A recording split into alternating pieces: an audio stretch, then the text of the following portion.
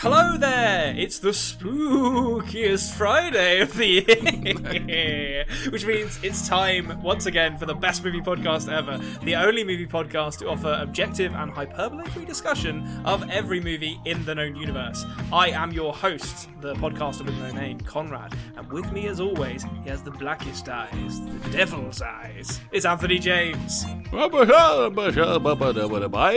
you, Conrad?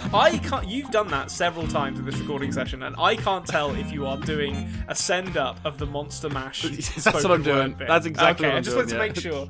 Yeah. Walking in the lamb lived one night. Yeah, sure. Okay. I don't know the words. We're all in on the joke now. The only words I know are, he did the mash, it was the Monster Mash. And I think there's something about a graveyard smash in there as well, but... Yeah, I think there is something about a graveyard smash, yeah. We're doing...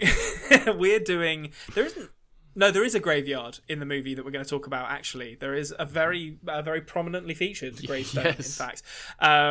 We're talking about that there, John Carpenter movie.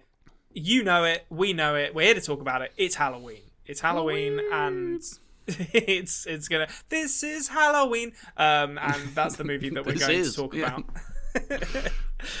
It's one of my favourite movies. I'm not going to lie, I'm already leading off with it. Anthony, I suspect we've had hints from you, Anthony, prior to this about your standing on this movie, and I can't wait to get into it because I think there might be friction. There could be friction on this episode.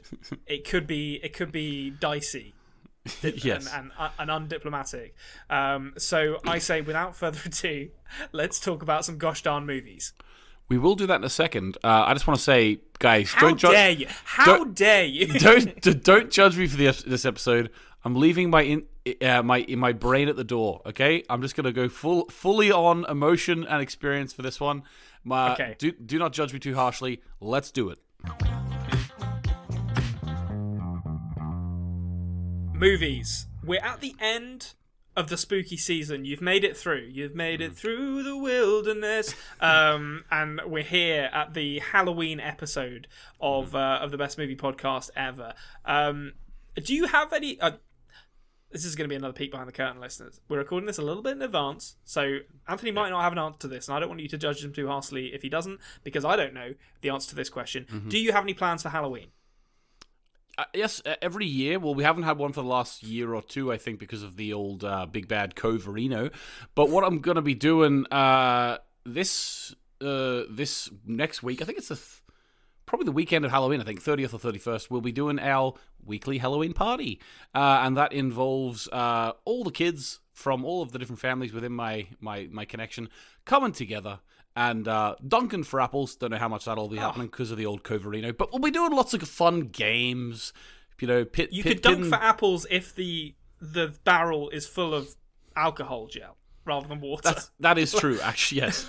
Or just pretend there's water there. Just a pile of apples. Yeah, just dunk for apples in the fruit bowl. So we'll be doing that sort of thing. We'll probably pin the water on the witch. I don't know. I just made that up top of my head. Probably that. But it's always good fun. Yeah, I love a good family Halloween party. What about you, Conrad? I'm going to a friend. I'm moving city literally the next week, so I'm going to a party with all my friends over here, and it's a BoJack Horseman / Disney themed party. So I'm going as I know it's a bizarre theming. So I'm going as Mr. Cuddly Whiskers from BoJack Horseman, who is like a guru hamster man, which suits I've seen me down BoJack Horseman. I like that show. I'm going to be honest with you. I've tried to tell my partner doesn't know what she's going as. I keep telling her to go as the spider lady who's always talking in very sexually explicit terms with Mr. Cuddly Whiskers. She refuses to do it. So we're going to be completely mismatched, which is a cardinal sin in the couple's Halloween costume department. Well, that's fine. You don't have to go as a couple, but I will say Disney is a wide range of costumes these days. Like you could go, let's see, Old Yeller is one. You could go, you go as Buzz Lightyear. Is that pre or post shooting of the Old Yeller for the Halloween costume? It's Old Yeller with a bullet hole in the back of its head. It is. Oh no, you just go as the guy with the gun. Be great. Old Yeller. But there's plenty. The worst monster. There's so much you could do with Disney theme these days. Like, is it specifically Disney like animation studios. Like, Disney they is such didn't a specify. huge thing. Yeah, I mean, you could go as like Han Solo and be like, well, it's Disney, I guess. Like, Walt Disney. Oh, go as Walt Disney. Yeah, he was a nightmare person. I'll go as Exactly. Frozen. Notorious anti-Semite. Yeah, frozen in carbonite, I think. Oh, I hope not. If anyone was going to be, it would be him, though. Just his head frozen in a jar like Richard Nixon in Futurama. Right, let me just say this before you go on. The freezing of Walt Disney, let me put a pin in this. Now, I want to know the science behind this, because I have to argue this with pupils at work all the time. For some reason, they just cannot accept that Walt Disney is not frozen, or that he won't come back to life one day. And I will say about this, someone answer this question. Surely if they come up with a way of freezing human beings, right, then they must have to inject them with something to make it so that they can be brought back. I mean, if you just put yourself in a freezer in 1940, you're not coming back. Can we all say that? Can we all say it? You're not coming back. You have to probably have the process developed before you actually freeze. You know what I mean?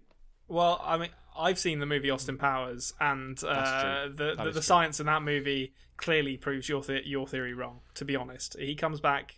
I don't think he's injected with anything. He has something extracted from him by needle in the second one. His mojo goes missing.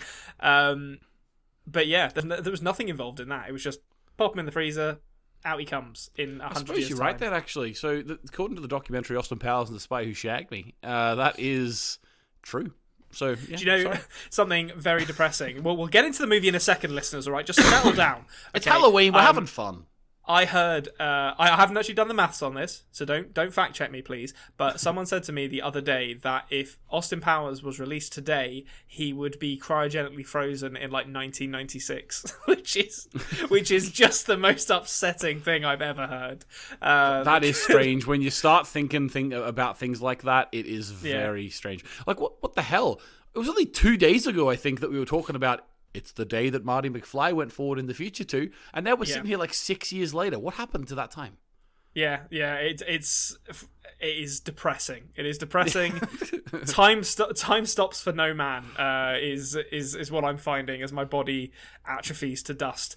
I tell you what we're gonna do though. We're gonna go back in time now to when the English speaking world didn't really know what slasher movies were. Psycho had kind of set the table in 60... I can't remember when Psycho came out. 60-something. Psycho had set the table. Then you had Black Christmas in 1974. It might have been... I think it was early 60s for Psycho. So you had Psycho, Alfred Hitchcock, very, very famous. That kind of started the idea of a slasher movie. Then you had Black Christmas in 1974, which was a Canadian horror movie that picked up some ideas from the Italian giallo horror subgenre, which I'm a massive fan of. But Friday the 13th, when this movie that we're going to talk about came out, Friday the 13th and the dawn of the 80s smash hit horror series was still 2 years away. That came out in 1980. The bridge to that was John Carpenter's Halloween, and that's what we're here to talk about. And I'm just going to lead off here and say this is one of my favourite horror movies of all time, and I think there's going to be some arguments in this next section. So let's just dive right into it. Anthony, this is the second time you've seen Halloween, is that right? Second time. I watched it last year for the first time, I believe. I can't remember if you recommended it. I'm sure you recommended it to me, but I remember wanting to watch some more of the older horrors. I probably made a mistake on my second choice, so I went Halloween first, which, to be honest with you, it is what it is. But I then went and watched a much more superior film, Children of the Corn. That is outrageous. That what he's just said there, ladies and gentlemen. That would have you cast out of my house if that was said within my home. So Children of the Corn, the performance of that little main fella, unbelievable. But that quenched my thirst in terms of classic horror, to be honest with you. Classic horror. I didn't watch anymore. Children of the Corn came out in 1992. It's not even classic. I think we were just talking about Austin Powers being frozen in 96. That's true. Fair point. It's all relative. Yeah. Okay, so for those of you who don't know, I'm just going to go down. I'm going to run down the list here. So, Halloween, 1978, is directed by John Carpenter, written by John Carpenter and Deborah Hill. John Carpenter got paid $10,000 for doing this. There was like no budget for this at all. Basically, the producer, who I can never remember his name, but he came to John Carpenter and was like, "We want to make a movie kind of about like." It's like Black Christmas. It's about a bunch of like babysitters getting murdered. And John Carpenter and his girlfriend at the time, Deborah Hill, wrote this. John Carpenter did the score. There was like no money going around. So it's starring Donald Pleasance, who's great as Dr. Harold Loomis. He was the highest paid actor on this. Any guesses as to how much he got paid for this movie? I think I cheated for this one. I think I actually did read that he got paid like 20 grand or 25 grand. It was 20 grand. He was the highest paid actor on the movie. They were asking Peter Cushing and Christopher Lee whether they wanted to do it, and both of them were like, "I'm not doing this for 20 grand." Like, although apparently Christopher Lee regrets it now. Yeah, well, I'm sure he does. I mean, he got his in the end. You know, he did his Hammer horror Dracula stuff, and then he became Saruman the White, and all was forgiven. Jamie Lee Curtis, this was I think her debut role, and she got paid like $5,000 for this debut film role. I think she was in a TV series before this. Yeah, but it was a very very young, inexperienced cast, a lot of like fresh ideas coming to this, and essentially it tells the story. I mean, right off the bat, we get the point of view shot of Michael Myers as what is revealed to be a young boy as he stalks his sister and her boyfriend, who are engaged in some hanky-panky. I don't know. Now, I'm going to ask you this. Do you think in that opening scene that they have the quickest sexual experience that anyone has ever had? Because they're sort of kissing on the sofa, and then they're like, "Do you want to go upstairs?" And they're like, "Ooh, yeah." And then they walk upstairs, and the boyfriend comes downstairs literally like 15 seconds later. It's unbelievable how fast they're done. Yeah, well, are they? Do you think they are definitely done, or? Well, I mean, the boyfriend's leaving, and like in these kind of movies, why? Well, the boyfriend's not going to leave until he gets his rocks off. Well, yeah, okay. Well, then that makes me judge that man tremendously. I will say, the kid should have killed him on the way out. But I think I don't know. That is weird, actually. Now that you say that, I didn't notice that. That wasn't one of the critiques. It always bothers me in this. I'm just like, what has gone on there? Like, they go upstairs, do a bit of kissing, and then he's just like, "See ya," and walks back downstairs like 15 seconds later. Unrealistic. But so we get the point of view shot, which is a very, very like. It was done in movies before this. I believe it was done in Psycho. It's been a while since I've watched Psycho, but I think the Janet Leigh murder is done from the point of view of Norman Bates at various points. Interesting fact: Janet Leigh is Jamie Lee Curtis's mother. We'll get into that a bit later. So Michael Myers murders his sister, has the mask taken off, revealed to be a little kid. There's your killer. How did you find the intro this second time round? I remember you saying you found it a bit like slow. The first time I watched it, I was like, to be honest, I was all over the place because I knew Michael Myers was the bad guy before watching the film, and whenever it was revealed that this kid was Michael, I was like, hang on, what the fuck's going on? Like, it's like a Goonies kind of thing. Yeah, like why is he evil? Like, why is Michael Myers evil? Yeah, he just is. Yeah, he's just a force of evil. Like, maybe he's supernatural, maybe he's not.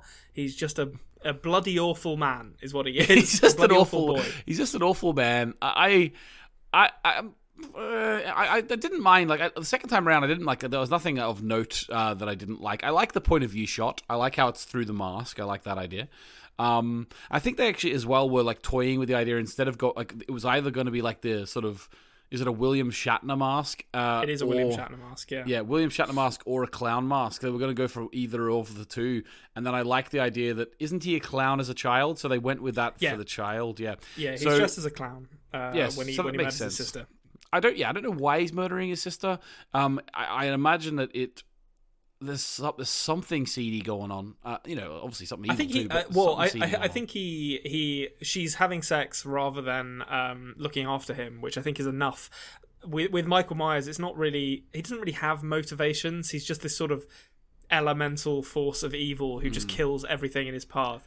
I think I will say for this movie because I watched this movie when I was quite young, and I had like almost like a notoriety built up around it, because my dad told me about this scene where you can hear the Blue Oyster Cult's "Don't Fear the Reaper" playing, and I had this idea in my head of what Halloween was before I saw it, and I loved it. But I think that of all joking aside, this is a very slow movie, and I totally get why anyone who's kind of used to the more even later in the 80s, the more kind of faster paced, more, I guess, action-packed horror that we would eventually get.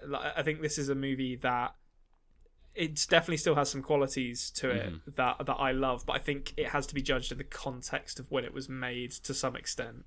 Oh, definitely, and I think that maybe because as well I've seen like trailers and stuff for newer ones that I haven't actually seen the films, but I've seen what they've done in a way with the newer versions of Halloween, that when we went all the way back to this one, don't get me wrong, I understand the importance of it in terms of building tension and stuff, and I it does feel to me like a sort of a watershed moment for this sort of thing, but I knew it was going to happen, and I felt that it just, the characters made stupid fucking choices.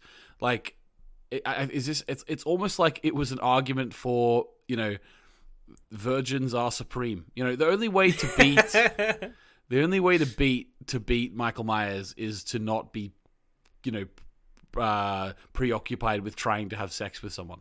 I mean, that is true. That will distract you. Although, interestingly, John Carpenter's actually come out and been like, no, it's not supposed to be punishing the sexually active. He's just depicting what he thinks they get up to. What he thinks. He's admitting to himself that he's not sexually active. Yeah, I guess so. That's probably why him and Deborah Hill eventually split up. Clearly, it's only 15 seconds. That's why. Listen, it's enough for some people. Clearly, imagine if that's what he wrote when he was writing the script. He and Deborah Hill wrote this together, and he was writing down, so they go up and have sex, and he comes down 15 seconds later. You see Deborah Hill in the corner of the room just shaking her head, just I can't stay with this man. Yeah. That was he doesn't understand. He doesn't understand sexual gratification of a woman in the slightest. But okay, so he has disputed that, but at the same time, it's undeniable that the person in this movie, admittedly, only 3 people die in this movie. Well, that's not true. 3 people in the main killing spree die in this movie. Yeah. But the one who doesn't die, or the adult who doesn't die, is the one who is kind of the virginal one, who is kind of not sexually repressed, because she says she's interested in a boy, Ben Wyatt. No, it's not Ben Wyatt. It's Ben Tramer. That's who she says she's interested in. But she is more pure, I guess, than the others. So we see Michael Myers escape. You get a brilliant Harold Loomis, I guess, monologue where he's talking to the nurse when they go to pick up Michael Myers, and he just, Donald Pleasance just has the best fucking voice. He's just, some of the things he says in this movie, they don't sound, he doesn't read lines like anyone else reads lines. He has the weirdest intonation ever. But Michael Myers escapes and heads back to Illinois, where he will try to return home, which he does eventually, and unfortunately leads him into the path of Laurie Strode, who goes and knocks on the door of his home to prove that there's no curse on it, and draws his attention. So the one thing I wanted to, the first thing I wanted to get your impression of in terms of the Illinois section of this movie is, Dean Cundy is the director of photography for this movie and for the second one, and I love the way he shoots the kind of autumnal Illinois. I think the photography in this movie is really beautiful. Did it work for you, or did that kind of mesh into the whole it feeling a bit underwhelming and boring? Well, I think that this film wasn't actually filmed in the autumn, so they did a good. To be honest with you, I don't think it was. They did a good job of making it seem autumnal, even if it wasn't. I think like all the trees were green, but apart from that, it did like it was as I said, I liked the point of view shot. I think it was a well considered film. I didn't I wasn't disinterested in the actual visual of the film. As well as that, like, there's a couple of nice shots, like, sort of when it's very dark and across the road to the houses and stuff. I thought they were able to portray quite a lot with very little lighting, we'll say, sometimes. And I didn't dislike that aspect of the film. I didn't hate this film. I didn't hate this film, and I think I think going into it the second time, I think the second time, knowing how slow a burn it was, it allowed me to sort of enjoy it a little bit more, maybe than I would have last year when I watched it the first time. Having said that, though, yeah, I think the actual cinematography of it was good, but I also like the actual shot composition and stuff. So like I like the the moment at the start where they're walking up to the hedges and like it's not revealing what's. Yeah, exactly. And it's sort of not revealing much. And then whenever she finally walks up and there's nothing there on the other side, I thought that scene was really well done in terms of the way that the camera was set up and stuff. So there is a lot to be said for the way this film was shot. But yeah, I think the moment where, or the sequence where Laurie's friend Annie, who is babysitting a little girl, where I think she gets like butter all over herself or something, and she has to go like wash her shirt, which for a start is incredibly wasteful. The fact that she's like, I'm just going to go put a load of laundry on for this one shirt that needs cleaning, rather than just being like, I'll pop this shirt on and just wear dirty clothes until, midnight when I can go home. But she's like making her way around this little laundry outhouse that the family she's looking after the kid for own, and you see like Michael Myers in like the windows and stuff, and he's just stalking her really slowly. I love that stuff. So this is the big question for you then. That stuff, when I was a kid, that stuff really creeped me out. The idea that Michael Myers is always there and always coming for you. Did you find this like scary at all? No, I didn't. Okay. Not at all.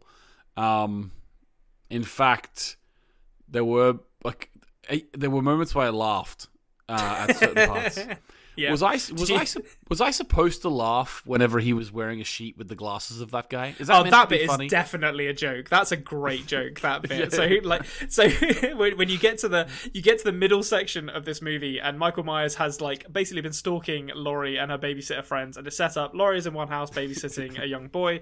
Her friend Annie is in another house babysitting a young girl, and their other friend Linda will turn up later to have sex with her boyfriend Tommy after Annie has been killed going over to meet her boyfriend. So Annie is strangled and then has her throat slit in the car, and then Linda turns up and has sex with her boyfriend. Boyfriend gets stabbed downstairs in a scene that is still pretty jumpy, I think, when he reveals himself in the dark kitchen and strangles him and then stabs him. I don't understand the decision. I'm going to be honest with you. I don't understand the decision to have him being held up straight against the wall with a knife in the stomach. That was a real like took me out of it moment. Like well, you just don't think the knife would hold him. Well, even if it did hold him, he would slump over. Like it's not the wall isn't sloped like an angle down backwards. Like it's a vertical wall. You stab someone in the stomach into the wall, their shoulders and head are going to flop forward. Yeah, I suppose I haven't actually looked at how they did the practical effect for that, but I wonder if he is literally pinned up by his shoulders or something. He might be actually strapped to the wall, and it to me, I was like looking at it thinking, I wouldn't be happy with that if I was the director. I wouldn't be happy with the way that looks. It just looked a little bit too, I don't know, like. All right, it's not passing muster. Not passing the Anthony muster for practical effects. No, it's one. fair. Yeah. It is fair. It's not. I mean. It does for me. I think at that time it looked great, but again, I think the argument that you have to judge this in the time it was made only gets you so far. Because if you don't enjoy the movie, then it's like judging it in the context of when it's made doesn't help you that much. Just stab in the chest. If it is stabbed in the chest, like a little half a foot up, and it would have made physical sense to me. Like I just didn't understand. Well, they had to get it. They had to get it under the arm. Like that was almost certainly. Yeah, no, I know. But it's weird, because like him being pinned up against the wall is more realistic than last week with Hereditary, with someone on the roof upside down banging their head against the roof. Yeah, but I believed Hereditary more. Hereditary more. Yeah, I mean the physics of witches and demons are far more inconsistent, so we just allow them to do whatever the fuck they want. Okay, so yeah, Michael Myers kills Tommy, and then it is a brilliant joke. I don't care what anyone says. If you don't laugh at that scene, you're not a human. When Michael Myers turns up with a sheet over his head and Tommy's glasses while Linda talks on the phone, just amazing. It still makes me laugh to this day. I don't get it. What's he doing? Like, I it's don't. funny. It doesn't Don't make get me any wrong. sense. It makes no sense why Michael Myers is like, I know what's going to work here. Like, Why would he not just walk in and kill her? Like, at the same time, like, I'm happy for the joke. It was funny. It was funny. Yeah. I was just like, well, it's almost like it's Halloween, a proper serious scary film, and scary movie for 2 minutes of it. Yeah. It's like why wasn't Charlie Sheen there? Yeah, that would have been great. Yeah, Leslie Nielsen turns up briefly as president. Yeah, that would have been good. He was around in 1978. That would have made this a better movie. So yeah, Linda eats it while Laurie listens to her being strangled on the phone and assumes it's her making a joke and calling her while she's in the middle of having sex. Which, to be fair, sounded like it. It sounded like it. She wasn't making very convincing death noises. And then we're into the end game, so to speak. And this is where I wanted to talk to you about. So, do you know the concept of the final girl? Have you ever heard of this concept? No, but I can guess what it is. Should I guess? Yeah, go on, guess. Let's see how close to it you get. So the idea is like it's like the final girl in the horror is like the one who I don't know how to like make this more detailed than literally just saying that, but I'd imagine it's. Yeah, I mean, you basically got it. To be fair, so yeah, and I think that the final girl is usually the most pure in inverted commas. Yeah, I mean that kind of became the case as your Friday the 13th and stuff took what Halloween did and ran with it. But yeah, so your final girl is literally. It's almost always a woman. That was the trope that was established by, or the trend that was established by Halloween. And after everyone's been killed, it comes down to the girl and the killer. And the girl runs around, normally discovers the bodies of everyone that's been killed. There's a couple of jump scares. I mentioned it last week in the Hereditary episode. And then there's some physical altercations. And normally the girl gets away, although not before a couple of final scares. Jamie Lee Curtis, one of the most interesting little facts about this is that Janet Leigh, who is the woman murdered in the shower in Psycho, is Jamie Lee Curtis's mother. And although Janet Leigh is not a final girl because she dies in the first half an hour of Psycho, spoilers for those of you who haven't seen Psycho, though I don't know how anyone could possibly not be aware that Janet Leigh dies in Psycho. And Jamie Lee Curtis is kind of your proto final girl. She is the one who set the trend for this, and I think she's still a really good final girl. How did you find Jamie Lee Curtis in this? Because I know some people are a bit iffy on her. My first ever sort of film, my first exposure to Jamie Lee Curtis was in the film True Lies.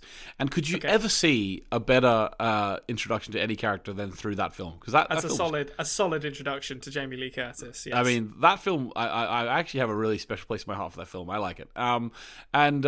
So this is the first time I saw her as like a young woman in something. She was okay. Like I thought she was good. I thought she was fine. It interests me to hear that people are questioning her performance in a way, or saying that she wasn't a good final girl, if that's the way you say it. I think I wouldn't have questioned her performance whatsoever. I think she did a good job, and I think that she played her part as well as she could have. Yeah, I think that's right, and I think the thing that people, at least the people I have heard question about her is. How all action she is, which is ridiculous, I think, because I think what they actually mean is normally you'll get like the final girl running around, often through the rain, often wearing a white t-shirt, if the Friday the 13th movies are to be taken as canon for this. But in her case, there's a little bit less of that, which I actually like, and I also think she's incredibly competent, which I always love for a final girl. She kills essentially Michael Myers twice, once by stabbing him in the neck with a knitting needle, and then once by stabbing him in the chest, which, you know, as far as horror movies go, if you manage to get, I know she's not the one who ultimately sort of puts Michael Myers down at the end of this movie, which I think a few people have a slight issue with, but the fact that she manages to put him down temporarily twice with wounds that would kill a normal person is pretty good going, I think. Well, everything you've just said, I think you're exactly right. It is good going, and I thought she did well to do that. But I will say, everything you've just explained to me makes me think that those people who question Jamie Lee Curtis's character in this film are just those idiots who talk about Mary Sue's. Oh, almost certainly. Yes. Yeah, I mean, almost. yeah. The Mary Sue is one of those expressions that I just wish didn't exist because anyone who uses it as a criticism doesn't seem to know what it actually means. So the idea is that this guy who killed someone as a child and then was in mental institutions and jail his whole life couldn't be stabbed by a woman. Why not? Yeah. Laurie Strode is such a Mary Sue. All right, how would she know to stab him in the neck with a knitting needle? I don't know. How does she have that knowledge? This is a woman in the 70s. We need to see her training to stab a man in the neck. She was supposed to be in typewriter class. Why does she know about science? Yeah. Unbelievable. Okay, we've got to talk about it. There's an elephant in this room, Anthony, and I think you know what it is. How did you feel about the Undertaker sit-up in this movie? Well, this is where the Undertaker got it from. Yeah, it's where he stole it from. Undertaker and Kane, they both took it from this. So yeah, Kane took it from the Undertaker. He was a parody of the parody. That's true. Well, Michael Myers, I have to say, it's probably the original. It's good. I will say that this is funny. It's not meant to be funny, but we talk about things. I laughed at some things I probably shouldn't have. John Carpenter's score at the end, the sit-up happens, right? And then, the next time he's just gone, right? Yeah. And when he's just gone, the music that starts, whatever, I just burst out laughing. The music from the beginning. It's yeah, because I don't know. It's so good. It's just. Yeah, it just felt like, I don't know why, I think I'm just ruined by the internet. It just felt like, like a TikTok or something, It almost certainly has, but let us know in the comments if the John Carpenter Halloween theme is available on TikTok. I'm sure it is. Interestingly enough, actually, so John Carpenter tended to write a lot of the music for his own movies. So he did it for this, he did it for Escape from New York. I think he did it for Assault on Precinct 13 as well. And he was basically trying to capture Tubular Bells from The Exorcist? Yes. So he's basically trying to capture that in this. And I do agree, John Carpenter, his music has a charm to it that I think you're either ride or die, you're either ride or die, or you just hate with John Carpenter, because you can hear him hunched over a Casio keyboard in a spare bedroom, just yes, I know exactly. And Deborah Hill shouting up dinner's ready, and he's like, just give me a minute, and there's there's no sort of grandiosity to rewind. DJ. DJ. That's how I feel like if modern students don't have those keyboards with the button that shouts DJ, what are they even teaching in schools? What are they learning? Exactly. Oh, it's unbelievable. Yeah, that was what John Carpenter was making this music on, and I love it, but I think it's iconic, but at the same time it does conjure that image, and it's impossible to get away from that. I think I did like the score. Don't get me wrong, I like John Carpenter's music, but I think in that moment it was so loud as well. It's the mix of it in the film. It was like and his body's gone, and then it goes back to Donald Pleasance, who's just like. And then he comes Laurie Strode's that was the boogeyman, and Donald Pleasance just, as a matter of fact, it was. Yeah, exactly. I'm just like, this is this. I'm gonna be honest with you. I laughed actually out of I was endeared by it. I was endeared by it. I will say. I mean, at least you're finding it entertaining. Better that than boring, I guess. So okay, we're gonna have to come down to it. I've feared this moment. I've delayed for as long as I possibly can. I've put it off for as long as I can, but we're going to have to come down for a rating. What would you give... This isn't your first time watching this, but second time watching, what would you give Halloween? I didn't rate it last time. It has to be honest. Don't just give it a rating for my benefit. You've got to stay consistent with this. No, I'll be honest. I'm going to give it 3 star. Okay. I'll take that. You thought, probably, yeah. Yeah, I'll take that. I mean, for me, this is a 5-star absolute banger of a movie. I will watch this any day of the week. I love it. I mean, based on where you were with your first viewing, I think if we get you to watch this another 10 times, by the 10th one, we might be up to a 4-star. We'll see. No. I'm sure at some point we will watch this in person together, and I will appreciate it a lot more. I'm sure that will happen. Yeah. Okay, well, I mean, that's going to do it, I think, for our Halloween discussion this spooky season, which leads us, as it always does, to answer one simple question, and that is, Anthony, what is your favourite movie this week? DJ. Now, it's got to be callback.